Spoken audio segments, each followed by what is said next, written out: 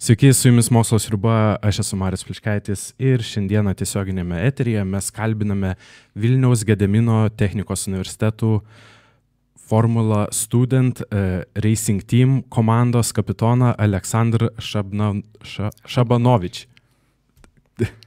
Jūs galėtumėt gal taisyklingiau pasakyti savo pavardę. Taip, tai sveiki visi žiūrintis, aš esu VGTU FS Racing Team komandos kapitonas Aleksandr Abanovic. Na ir šiandien, nežinau, gal kokį pusvalanduką ar valandėlę pakalbėsime apie formulę. Apie elektrinę formulę. Tai yra dar įdomiau, manau, ir... Na tai va, mes kai pastoji žinom, kad darom elektrinę mašiną, tai mums tas formulė ir formulė. Kad formulė. Jo, tai mes esam patys kaip pripratę. Tai norėčiau priminti, kad laukiame žiūrovų klausimų. Ir būtų labai nuostabu, jeigu žiūrovai rašytų didžiosiamis raidėmis, tada aš iš tikrųjų pastebėsiu, kad jūs uždavėte klausimą ir galėsiu pašnekovui perduoti klausimą. Tai norėčiau paklausti apie tai, kaip prasidėjo elektrinės formulės idėja. Na, čia pakankamai yra netrumpa istorija. Šiaip pati Formula Student kaip tokia klasė, kaip toks organizmas, kaip toks projektas Lietuvoje yra pakankamai seniai, bet jisai nebuvo labai populiarus, sakykime, ten turėjom porą komandų, kurios pradėjo kažką daryti, bet vienintelė dabar esanti Lietuvoje komanda, kuri tikrai yra baigusi savo automobilį, tai yra Vilniaus technologijų ir dizaino kolegija. Na, jie darė benzininę mašiną ir jinai buvo labiau pritaikyta 2013 metų varžyboms, na, bet čia jau pakankamai yra senas automobilis ir jisai jau, sakykime, dabartinių taisyklių nebetinka. Na, o jeigu kalbėti apie VGTU, tai istorija yra pakankamai irgi įdomi, nes kadangi VTDK turėjo savo formulę, tai ir VGTU pakankamai ilgai knetėjo tą projektą pasibandyti ir pradėti jį vykdyti. Tik tais nebuvo galbūt tos patirties, nebuvo kažkaip tais žinių, kaip tai vis dėlto pradėti. Na, bet 15 metų spalį, taip kažkur tais mėnesį, aš dar buvau 3 kurse ir prasidėjo tos kalbos, kad transporto fakultetas inicializuos tokį projektą ir buvo man pasiūlyta jame dalyvauti. Tai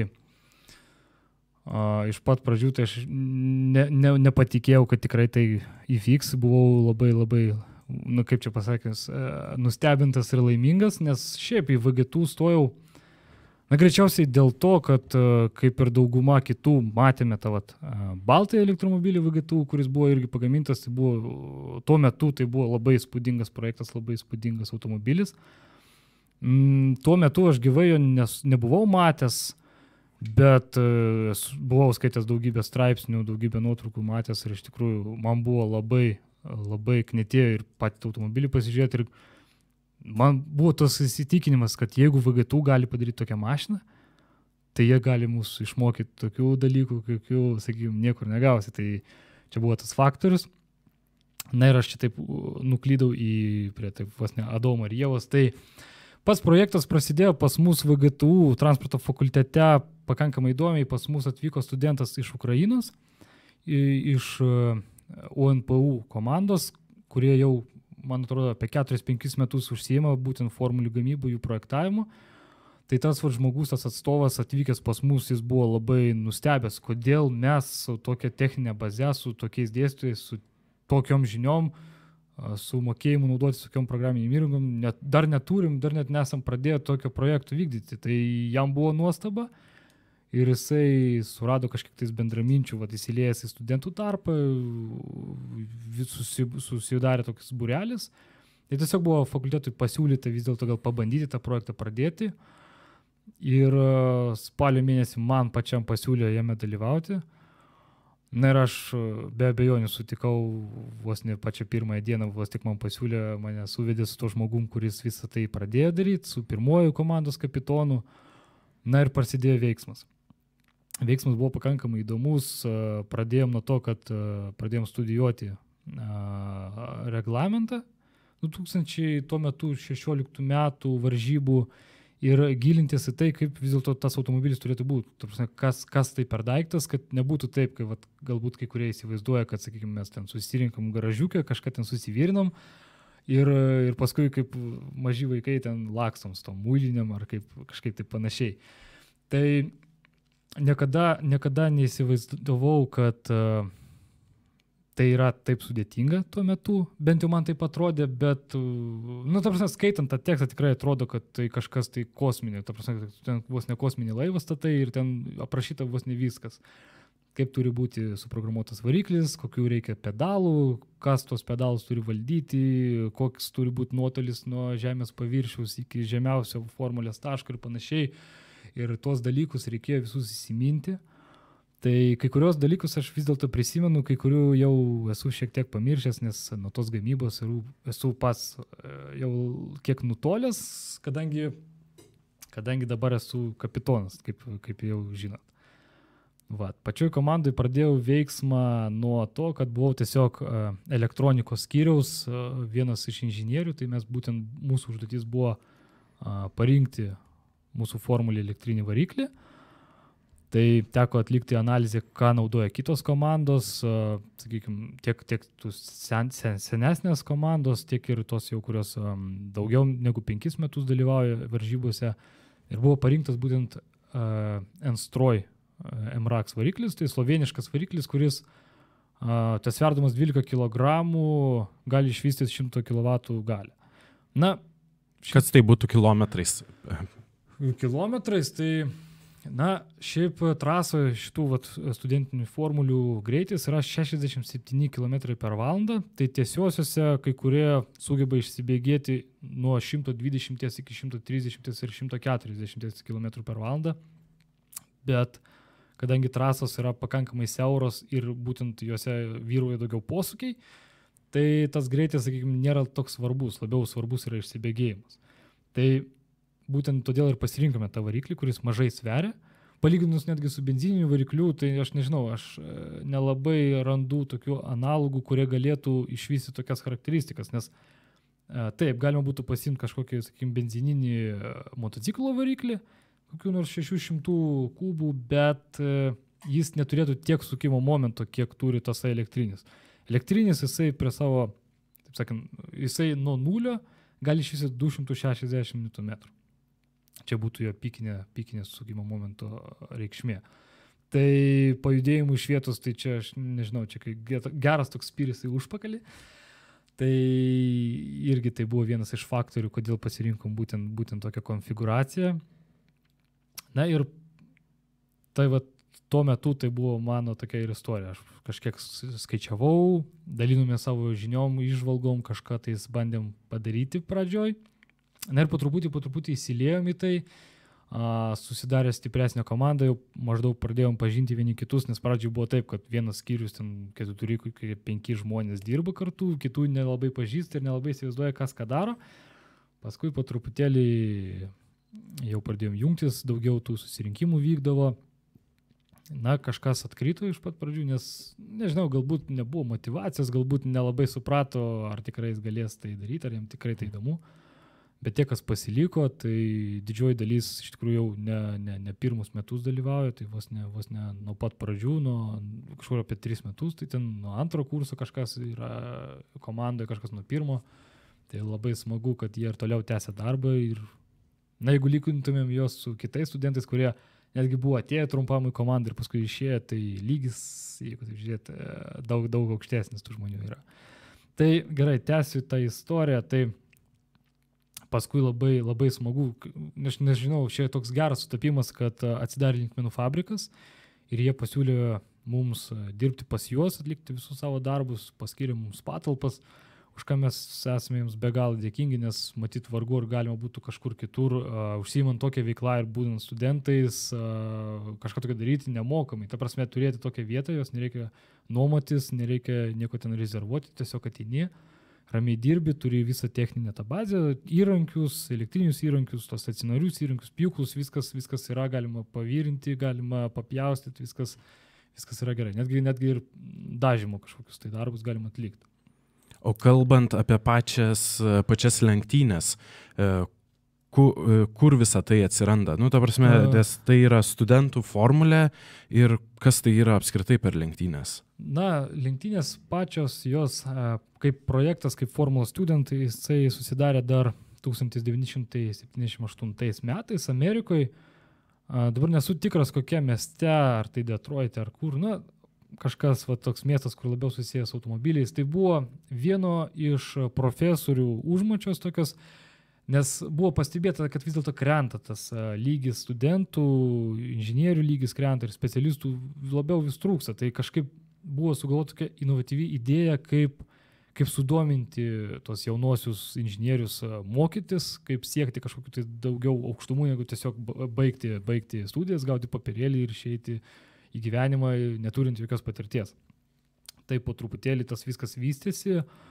Automobiliai tuo metu, sakykime, dar 2000 metais nebuvo labai įspūdingi, bet kai palygini kokių 17 metų automobilius su tais automobiliais, tai dabar šitie šiuolaikiniai formulės bolidai atrodo kaip iš televizorius išlypę. Ta prasme, nieko nesiskiria, skiriasi tik tai, sakykime, savo dydžiu. Tai va tas yra įspūdinga. Tai po truputėlį ten viskas vystėsi Amerikoje ir po kelių metų parkeliavo į Australiją ir taip po visą pasaulį. O jūsų, kur planuojama, kur jūs planuojate vykti? Ar čia yra tiesiog visos Europos dalykas šitos rungtynės? Ar tai yra Vokietijoje? Ar kur? Šiaip šios visos varžybos jos vyksta, na, galima vykti ir į tą pačią Ameriką, bet mes kol kas tokių planų neturime, kol kas esam labiau nusitaikę į Europos varžybas. Tai pagrindiniai tokie etapai, kurių, man atrodo, yra 6, tai Vokietijoje, kaip aišku, nes tai yra vos ne inžinierijos motina, Italijoje, kurioje esame jau 2016 metais dalyvavę, Ispanijoje, Austrijoje, Anglijoje ir Čekijoje, man atrodo. Gal dar yra daugiau šalių, bet čia tokie didžiausi pagrindiniai renginiai vykstantis. Ir jie labai pritraukia daug dalyvių? Jie pritraukia vos ne daugiau negu 100 komandų per vieną etapą. Tai, sakykime, praeitais metais dalyvavo apie 120 komandų, jeigu neklystų. Tai kažkas, aišku, atvažiuodavo be automobilių, tai prasme skirstoma į 3 klases. Tai yra pirmoji klasė, kur komandos atvažiuoja su automobiliais ir dalyvauja dinaminėse varžybose, būtent lenktyniauja su tom mašinom. Yra antroji klasė, tai čia tokia viena įdomiausių ir rečiausių klasių, kai atvažiuojama su to pačiu automobiliu, ta prasme jisai skaitomas 2 metų. Automobiliu jame yra atlikti kažkokie minimalūs pakeitimai ir vėlgi su juo leidžiama dalyvauti. Trečioji klasė, kurioje ir mes dalyvavome 16 metais, tai būtent važiuojama vis dėlto be automobilio. Aišku, galima automobilį vežtis, čia būtų kaip pliusas, bet su juo dalyvavome tik statinėse varžybose, tai būtent paties projekto pristatymas. Na, kaip čia pavadinta projekto pristatymas, tai būtų paties automobilio idėjos pristatymas, kiek, sakykime, kainuoja ten kažkokie inžinieriniai sprendimai, detalės, kiek kainuotų surinkimas ir bendrai, ta prasme, viską reikia paremti faktais. Ta prasme, negalima, sakykime, pasirinkti kažkokį tais labai galingo variklio, kuris kainuoja labai brangiai, nes tiesiog nuo to priklauso tiesiogiai gaunami taškai komandai. O kiekvienas iš tų etapų ir turi savo nugalėtoją. Taip. Na, praeitais metais dalyvavom Italijoje, tai tos komandos, kurios laimėdavo tas prizinės vietas, ten 3 vieta ar ten 2, tai būdavo taip, kad ir piniginių prizų laimėdavo, gaudavo iš karto vos net tiesiogiai pasiūlymą netgi iš kokių profesionalių komandų atlikti praktiką pas juos, arba iš gamintojo, sakykime, kažkokio automobilių ten Italijoje pagrindė, aišku, itališkų automobilių gamintojai remia tą etapą, tai Fiat, Abarth. Tai ir mes buvom prie jų stendų priėję, tai pabendravę su jais, tai irgi tokių kaip ir pasiūlymų sulaukiam, bet vis tiek reikia būti minimum magistrantų. Tai dabar esu bakalaurantas, tai manau, įstojęs į magistrą gal ir vertėtų pabandyti ten atlikti praktiką, gauti daugiau žinių, ar tas pačias žinias, ar tai panaudoti formulėje, arba galbūt pavyktų įsilieti netgi ir tą tarptautinę rinką ir išpildyti savo svajonę, dirbti kažkokiam dideliam koncerne, kas tikrai, sakykime, jeigu nedalyvaut kažkur tais tokiuose projektuose, galbūt ir nelabai būtų įmanoma arba būtų labai sunku. Sudėtinga. Bet būtent šitas projektas ir leidžia tau pasiekti kažkiek lengviau, nes tu vis tiek išeini į tą rinką, tu kovoji su kitom komandom, rodai kažkokius rezultatus, jie nebūtinai turi būti geri, bet faktas tas, kad tu tiesiog tobulėjai savo norų ir tai yra naudinga, nes tam pačiam gamintojui nereikia leisti pinigų tavo apmokymams, o tu tiesiog savarankiškai išmoksti ir paskui po 4 ar 5 metų išeini su auksiniam rankom. Per kiek laiko galima sukonstruoti tokį bolidą? Tarkim, jeigu kalbame apie elektrinį, per kiek įmanoma, jeigu, aš taip suprantu, vis tiek remiasi į biudžetą, per kiek laiko surinkame? Na, iš tikrųjų, vidutiniškai tos komandos, kurios jau užsiima tuo daugiau negu 5 metus ir turi jau neblogas pozicijas, būtent visose varžybose, tose etapuose, tai jie sugeba automobilį surinkti per 1 metus. Tai yra įspūdinga. Tai yra netgi, aš sakyčiau, daugiau negu įspūdinga, nes mes jau prie savo automobilio, aš neslėpsiu, vargstame jau, nežinau, 3 metus gal, bet tai dėl to, kad vis dėlto Lietuvoje tai nėra labai populiaru ir rėmėjai labai taip kol kas nedrąsiai mūsų žiūri, bet mūsų siekis yra tai pakeisti visais įmanomais būdais, dėl to ir dirbom ir vakarais, ir rytais, ir kiek mums leidžia, būna taip, kad netgi išvaro iš tų linkmenų fabriką. Ir visais įmanomais būdais bandom pakeisti tą paveikslą, kad studentas yra tas žmogus, kuris yra neatsakingas ir, sakykime, galbūt dar nelabai vertas su juo bendradarbiauti. Tai, nežinau, šiaip aš tikiuosi, kad būdamas magistrantų sugebėsim mes tą mašiną pabaigti ir pradėti savo naują bolidą.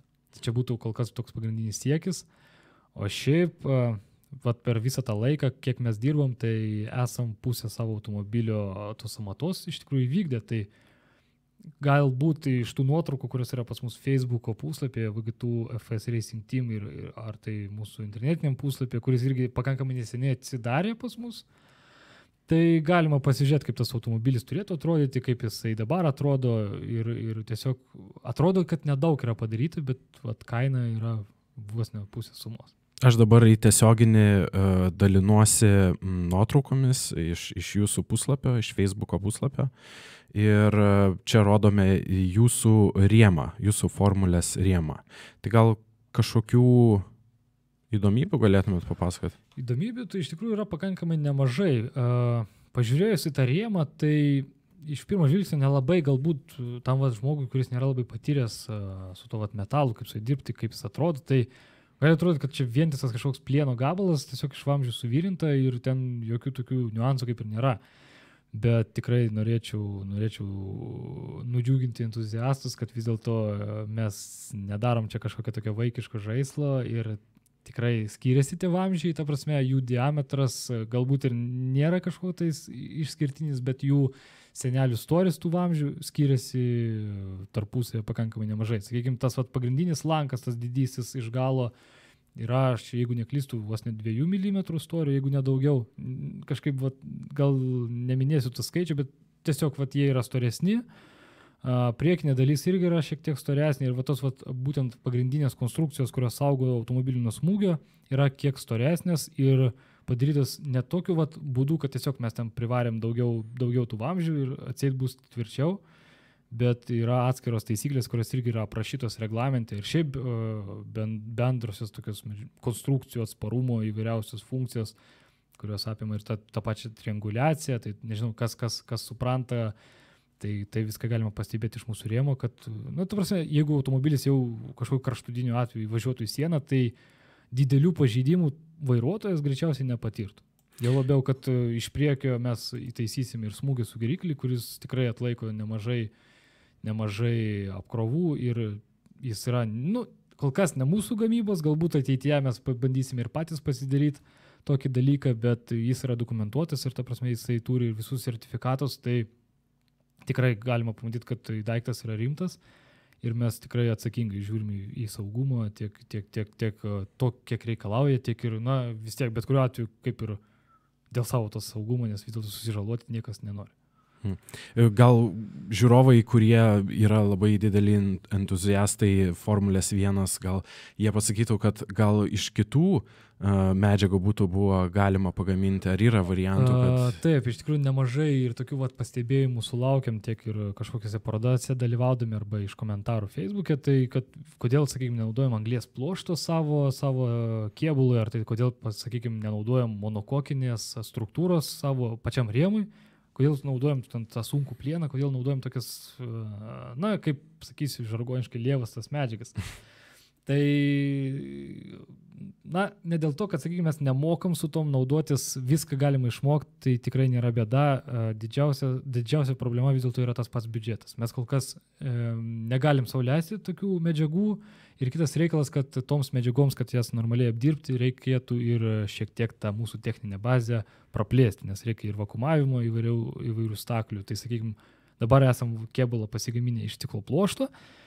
Darėme mes jį pagal, na, aš sakyčiau, nelabai įprasta technologija tiems profesionalams, kas tuo užsiima, nes vėlgi tas vakuumavimas pas juos yra pakankamai paplitęs ir jie gamina tikrai labai patvarias medžiagas, patvarius tos aptakus, kurie gali ir susilankstyti ir labiau panašus į kokį silikoną ir taip toliau. Aišku, ribos yra kažkokios.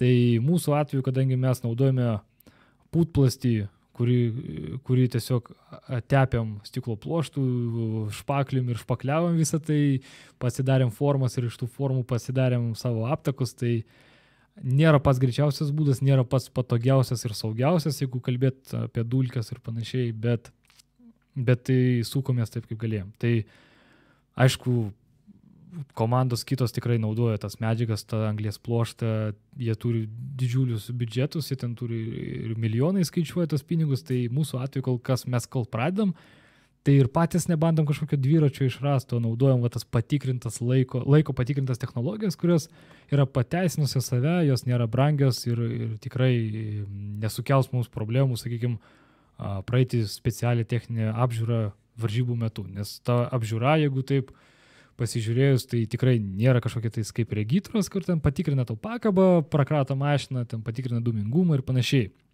Aišku, tai susideda iš visų šitų elementų, bet tai yra labai praplėsta, nes automobilis ten dažniausiai tikrinamas nuo 2 valandų ir gali tęsės netgi visas 5 valandas.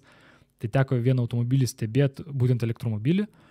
Tai tą automobilį tiesiog, aš nežinau, išrinko iki varžtelio. Ta prasme, pasakė taip, parodykit priekinę dalį, koks pas jūs smūgio sugeriklis, kokia, sakykime, kaip čia, side impact structure, tai čia būtų šoninio smūgio struktūra, ta prasme, saugumo, kaip apsaugotos baterijos, viską reikėjo išrinkti, visus aptakus nuimti, ištraukti baterijas, viską leisti išmatuoti ir tada pagal tai buvo tiesiog leista tam automobiliui judėti. Tai čia kas liečia būtent tą konstrukcinę dalį. Paskui buvo ir variklių bandymai, tai sakykime, vienas įdomiausių, matyt, buvo etapų, tai būtent variklio bandymai, nes iki to bandymo komandai buvo draudžiama užvesti motorą. Tai sakykime, tos komandos, kurios atvažiavo su tokia modulinė struktūra, su monokokais, su atskirom detalėm, tai tiesiog iš savo furgono iškrovė automobilį, jį surinko, na ir tiesiog sulaikė špygas ir tikėjosi geriausio, tai kokių 10-20% komandų vis dėlto neužsivedė motoras iš pirmo karto, kai kuriems dėl to, kad kažkas pasikeitė jų nustatymuose, surenkant tiesiog automobilis, sakykime, buvo pernelik dūmingas ir irgi nepraeidavo tos technikinės, tai labai komandas nusivildavo tuo, bet tai čia, aš sakyčiau, dar irgi nėra pats įdomiausias dalykas, nes būtent elektromobiliams tai tikrina ne vien tik automobilį, bet ir ta įranga, su kuria yra dirbama prie to automobilį. Tai įrankiai, tos guminės pirštinės, izoliacinės visos medžiagos, aš net nesitikėjau iš tikrųjų, kad tai visa yra tikrinama. O kalbant apie tai, kaip automobilis juda boksuose, tai tikrai nieko nesiskiria nuo tų profesionalių lenktynių. Automobilį visada turi sekti daugiau negu 2 gesintuvai, jeigu taip čia. Nes vienas šalia automobilio, o kitas yra paruoštas gesinimui, jeigu staiga kažkas atsitiktų. Tai tikrai paliko didžiulį įspūdį. Aš tikrai nesitikėjau, kad tai bus taip panašu į realų dalyką, į tą tikrą formulę, vienas vos ne. Aišku, tas trasas ir tas važiavimas nėra toksai kaip formuliai, kad ten žiedų važiuoja daugybė automobilių, taip tikrai nėra, nes vis dėlto automobilį vairuoja neprofesionalai ir tikrai yra uždrausta profesionalams tą automobilį valdyti, nebent profesionalas, sakykime, būtų studentas.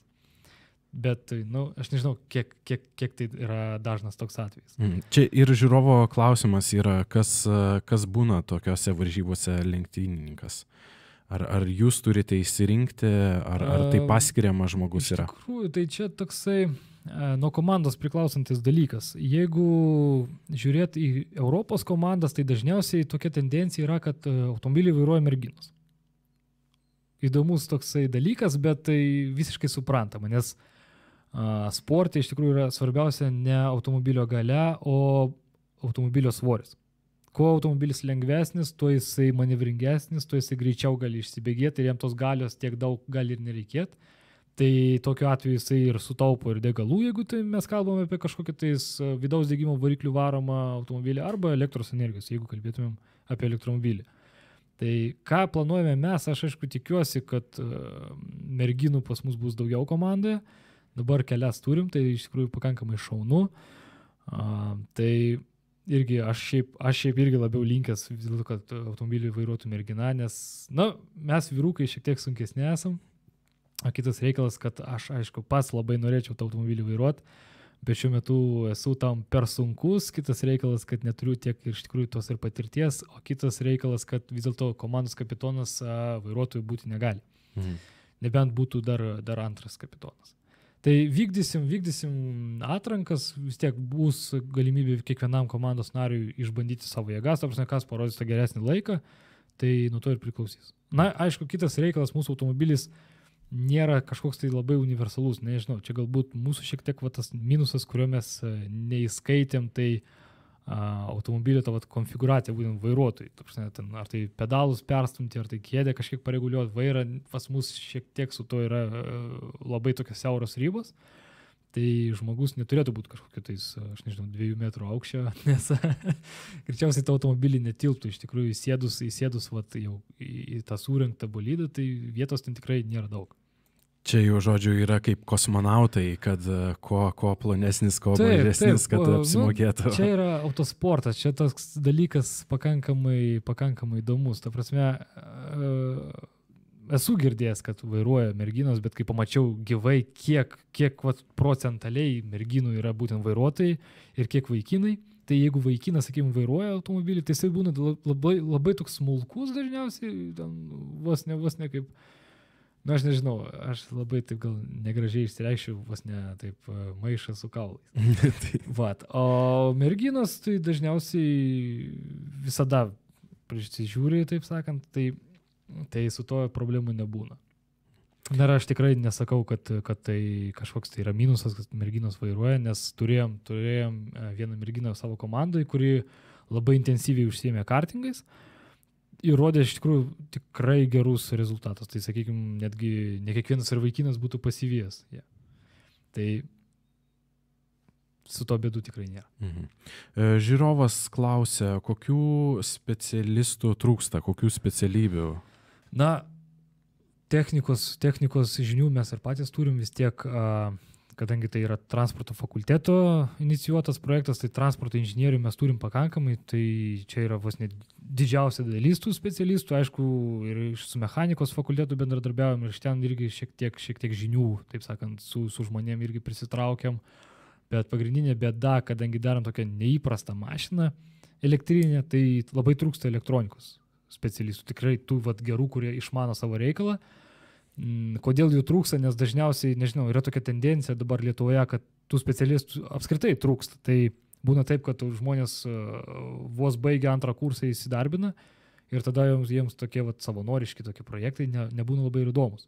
Tai jeigu pavyksta kažkurios tai asmenys sudominti, tai būna labai šaunu, nes tikrai palyginus mūsų elektronikos žinias su tikrųjų elektronikos žiniom, tai mes esam vos ne 3 aukštai žemiau. O ar reikalingi yra IT specialistai pas jūs? IT specialistai, na, jie visada yra reikalingi, tik tais tokia yra tendencija, kad jie reikalingi tam tikrų tarpsnių. Sakykime, dabar jie galbūt nėra labai būtini, ta prasme, mes nelabai turėtumėm jiems ką duoti veikti.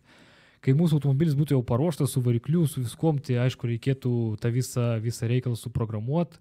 Tai reiktų tokio žmogaus, kuris moka programuoti mikrovaldiklius, kad tas mikrovaldiklis galėtų gauti signalus, pagal tos signalus nustatyti, koks turi būti paduodamas, kokia turi būti paduodama įtampa ir pagal tai matuoti, kokia yra galia.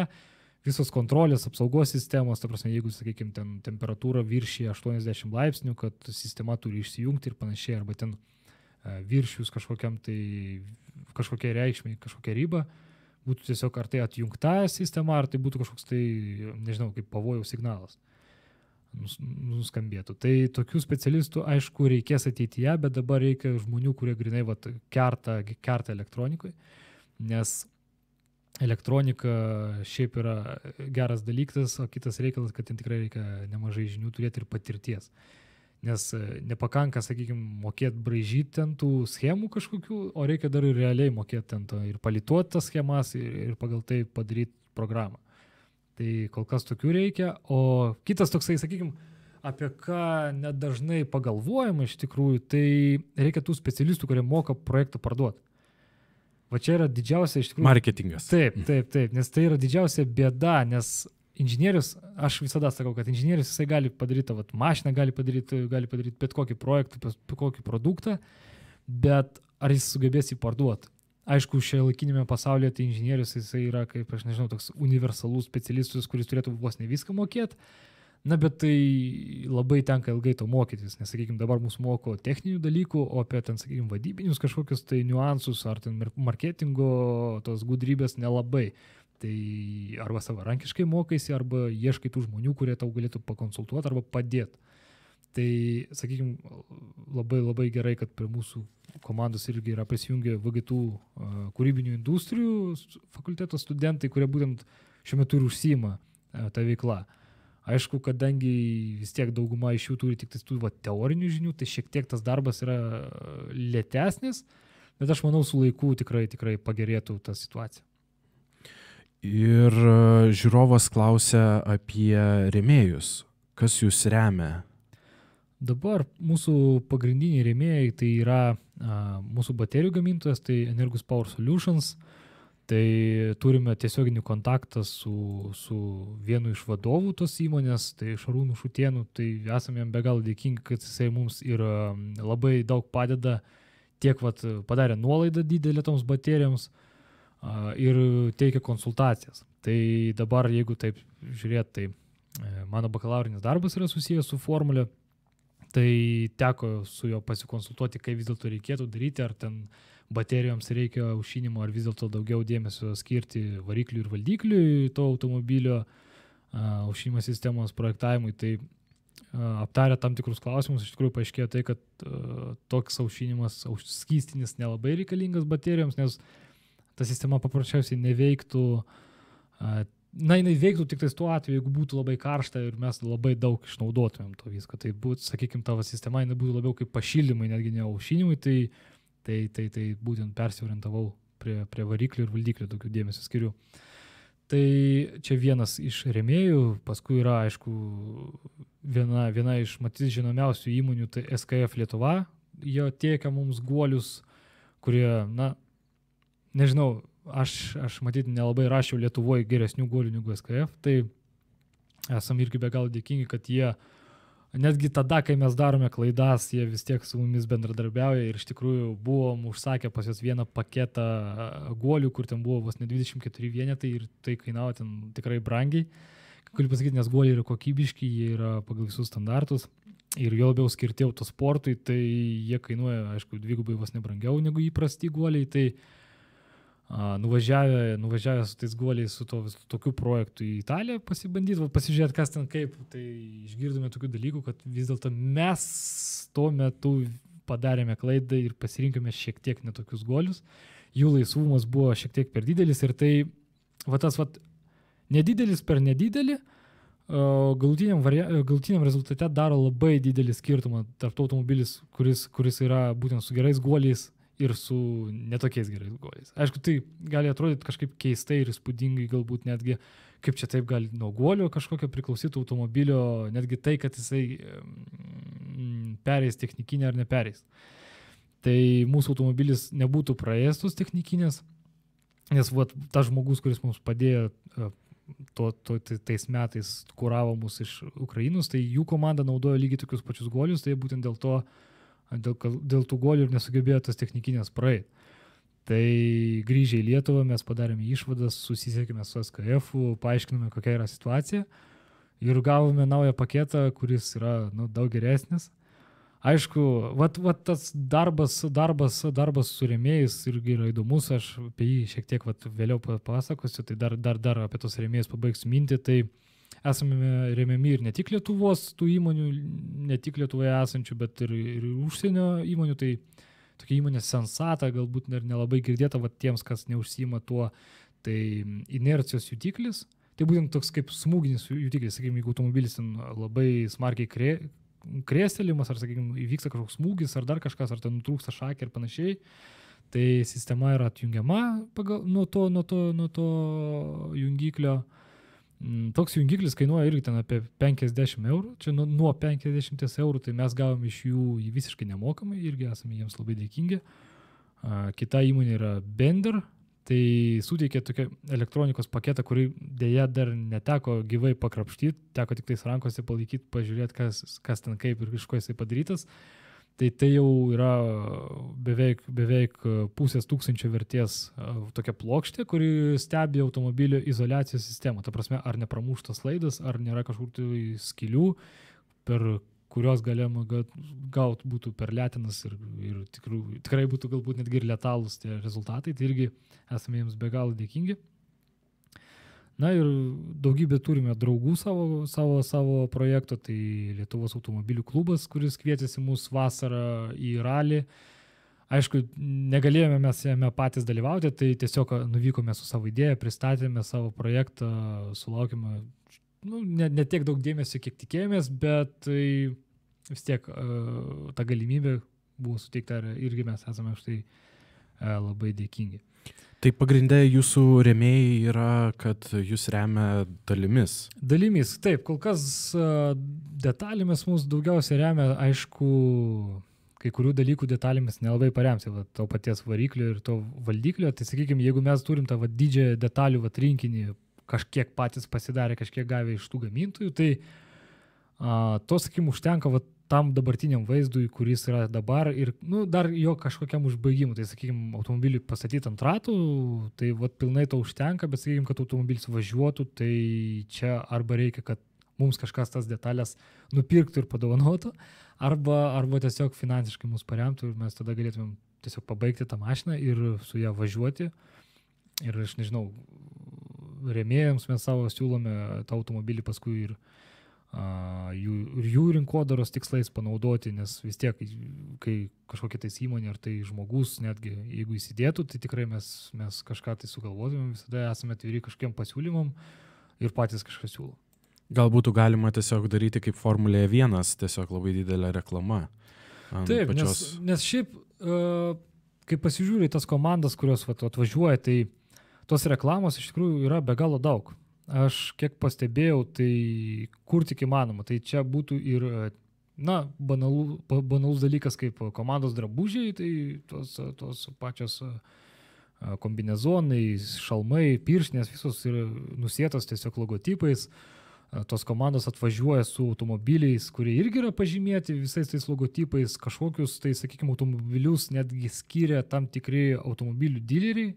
Tokie kaip Mercedes, kaip Seat, tai man buvo labai, labai įspūdinga ir labai įdomu pamatyti, kad viena iš Vokietijos komandų atvažiavo su Seat įmonės mašina, kiti su Volkswagenu bendrauja, kažkas su Mercedesu, kažkas atveža su to furgonu nuo Mercedeso, nusėto visiškai pilnai nusėtus tais logotipais, išrenkat automobilį, pats automobilis visas apklijuotas, tai čia yra be galo daug reklamos, tai sakykime, jeigu ta šalis dar plus, kuri vykdo tą etapą, jinai vis tiek transliuoja galbūt kažkokius tai intarpus ir televizijai. Tai sakykime, tarptautiniu mastu kažkokie tai įmoniai tai tikrai yra be galo daug galimybių irgi pasireklamuoti ne vien tik Lietuvos rinkoje, bet ir užsienyje. Mhm. Bet tai yra tik studentai, tai yra studentų varžybos. Na, tai yra studentų varžybos, bet reikalas yra tame, kad, sakykime, jeigu kalbėtumėm apie tą patį Energus Power Solutions, tai yra pakankamai neblogas produktas Europos mastu bent jau vertinant. Tai yra vienas lengviausių baterijų Europoje. Tai vienas iš tos įmonės atstovų buvo nuvykęs su mumis, su mūsų komanda į Italiją ir turėjo progos pabendrauti su kitom komandom ir tiesiog pareklamuoti savo produktą. Jau labiau, kad ir teisėjai su mumis, kaip pasikalbėjo, ir jie išgirdo, kad tos baterijos, tie 96 vienetai modulių, kuriuos mes naudojame, atrodo labai daug ir labai daug turėtų sverti, nes įprastai baterijos nėra labai lengvos. Bet tai dar su plieninėm dėžėm tas svers bendrai 40 kg, tai jie buvo visiškai nustebę. Mums tai buvo normalu, nes mes kaip ir nebuvom į tai įsivažiavę, mes nelabai matavom, mes tiesiog pasirinkom geriausius. O kad jie yra iki tokio lygio geri, niekas net nesitikėjo. Tai ir teisėjai paskui su kitomis komandomis bendravo ir tą mintis kleidė ir tas atstovas, kuris buvo su mumis nuvykęs, kalbėjosi su komandomis kitomis ir iš tikrųjų jų pardavimai padidėjo. Tu prasme, jie dabar irgi yra visiškai dėkingi ir mums, kad mes padėjom jiems plėstis. Ir iš tikrųjų iš kitų komandų irgi sulaukiam klausimų apie tą įmonę, ar tikrai ta įmonė verta tų pinigų, ar tikrai jie yra patikimi. Tai 100% ir 110%, kad šita įmonė yra tikrai verta dėmesio ir tos baterijos tikrai yra geros. Ta prasme, ir pasirinkimas jų yra nemažas.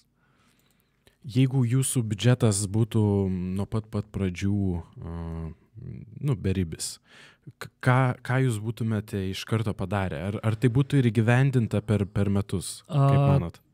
Nežinau, galbūt mes dėl to jaunatviško maksimalizmo vis dėlto bandytumėm tą dviratį išrast ir naudotumėm ne vieną variklį elektrinį, o visus 4. Ta prasme, nes mūsų tas variklis, kurį mes naudojame, tai jis yra neįprastas tuo, kad jo tas rotorius yra išorinis. Tai ta prasme, jisai labai panašus į automobilio ratą. Tai sakykime, jį primontavus prie kokio ratlankio, tai suktųsi ratlankis, o ta centrinė dalis stovėtų vietoje ir galima būtų pritvirtinti prie ašies.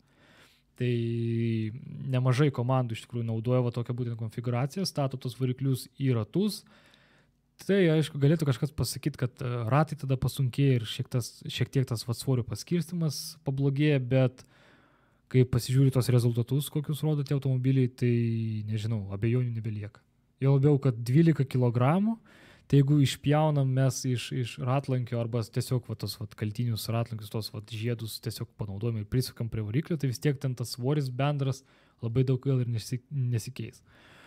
Tai dabar bijau sumeluot, man atrodo, Olandų technikos universiteto komanda yra nustačiusi rekordą, man atrodo, jis nėra pažeistas, tai 1,5 sekundės iki 100 km/h.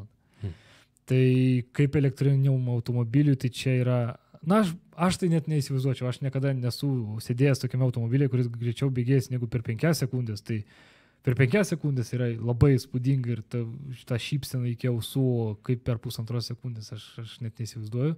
Aš aišku, tą automobilį gyvai mačiau, tai ką galiu pasakyti tik tai, kad tu žiūri tą automobilį, jisai ruošiasi startuoti, grinai, pagreitėjimo etapas, ir tu žiūri tą automobilį, tu sukaupęs visą dėmesį į jį ir štai vėliava yra nuleidžiama ir automobilis tiesiog šauna ir tu vos spėjai savo ir galvą pasukti link to automobilį, nes jis nuskrieja momentaliai.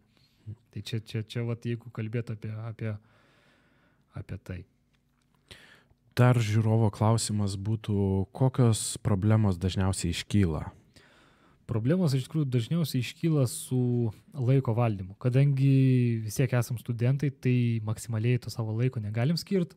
Jau labiau kažkas galbūt dirba, nes negali sau leisti tiesiog to paprasto studentų gyvenimo, tai laiko surasti būna sunkiausia, bet šiaip didesnių kažkokių problemų tokių kaip ir nėra.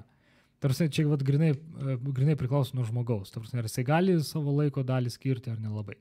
Tai šiuo metu, aišku, darbai yra apstoję, nes artėja ir gynimai bakalaurinių darbų, tai tas darbas šiek tiek, iš tikrųjų, man pačiam labai liūdna ir labai daug streso būna dėl to, kad vis dėlto kiek to laiko suėda tai, kas dabar atrodo, tas vat bakalauras, bet vis tiek reikia baigti, vis tiek, kadangi planuoju magistrą stoti, tai man tai, dabar, aišku, yra prioritetas vis dėlto normaliai pabaigti ir stoti tvarkingai, o toliau dirbsime, aš manau, daugiau laiko galėsiu skirti.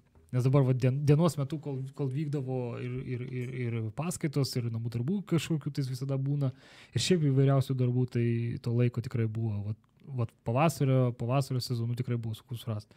Rudenio ir žiemos sezonų tai dirbom tikrai išsijuose, vos ne kiekvieną vakarą. Dar žiūrovo klausimas būtų apie tai, kiek tokia formulė kainuotų. Pavyzdžiui, mūsų automobilis kainuoja kažkur tais nuo 35 iki 39 tūkstančių eurų. Tai čia toksai bene pigiausias variantas. Ta prasme, galima būtų padaryti dar pigiau mašiną, bet su elektriniu automobiliu yra šiek tiek tokių niuansų, kokių, sakyk, nebūna su benzininiu. Nes benzininiam galima atlikti kažkokius tai patobulinimus, ten uždėti turbiną ir panašiai ir gali tai susigražinti.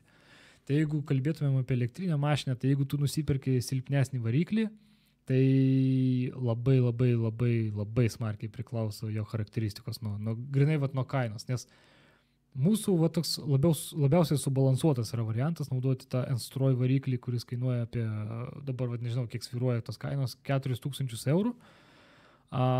Šiaip yra tikrai daug galingesnių ir brangesnių variklių, yra ir pigesnių variklių, bet jų galia tikrai smarkiai kinta. Dar turime klausimą, kur galėtų apie jūs sužinoti, kur gal gyvai jūs planuojate kažkur pasirodyti apie šį projektą? Apie projektą galima daugiau sužinoti mūsų Facebook puslapyje VGTU FS Racing Team arba galite apsilankyti ir mūsų puslapyje internetiniam vgtu.vgtu.lt. Ten galima šiek tiek daugiau informacijos surasti. Kol kas, aišku, siūlau labiau lankytis Facebook'e, nes Facebook'as pas mus yra labiau išbaigtas negu mūsų puslapis, nes puslapis buvo pakankamai neseniai paleistas. Na ir ten tie darbai dar kai kurie nėra baigti, tai, sakykime, kažkokios dalis gali neveikti paprasčiausiai. O šiaip, jeigu tikrai yra daug norinčių ir tikrai kažkam tai įdomu sužinoti apie mus ir galbūt norisi labai pabendrauti su mumis, tai visada galite su mumis susisiekti vgtufs@gmail.com ir aš manau, tikrai galėtumėm suorganizuoti kažkokią ar tai ekskursiją, ar tai šiaip galėtumėm susitikti, pabendrauti. Šią temą mes tikrai nesam uždari ir tikrai skatinam tą susidomėjimą. Tai jeigu tikrai yra noro pabendrauti, tai mes mielai priimtume. Ir jeigu atsirastų studentai, kurie norėtų prisidėti prie jūsų komandos, aš manau, kad jūs pasvarstytumėte apie tai. Aišku, būtų geriausia, kad tai būtų VGTU studentai, nes šiaip pagal reikalavimą būtent varžybų, tai būtų geriausia, kad tie studentai, kurie dalyvauja komandoje, atstovautų tą patį universitetą, nes pati komanda negali dalyvauti atskirai nuo universiteto, jinai turi atstovauti universitetą. Tai, sakykime, jeigu tas studentas yra iš kito universiteto, tai gali sukelti bėdų. Supratau. Nes turėjom pasiūlymų ir iš KTU, kažkiek tai žmonių priimti į komandą, bet vis dėlto ir ta pati politika universitetų, čia jau ne mano reikalas, bet ta prasme tai kelia problemų. Supratau.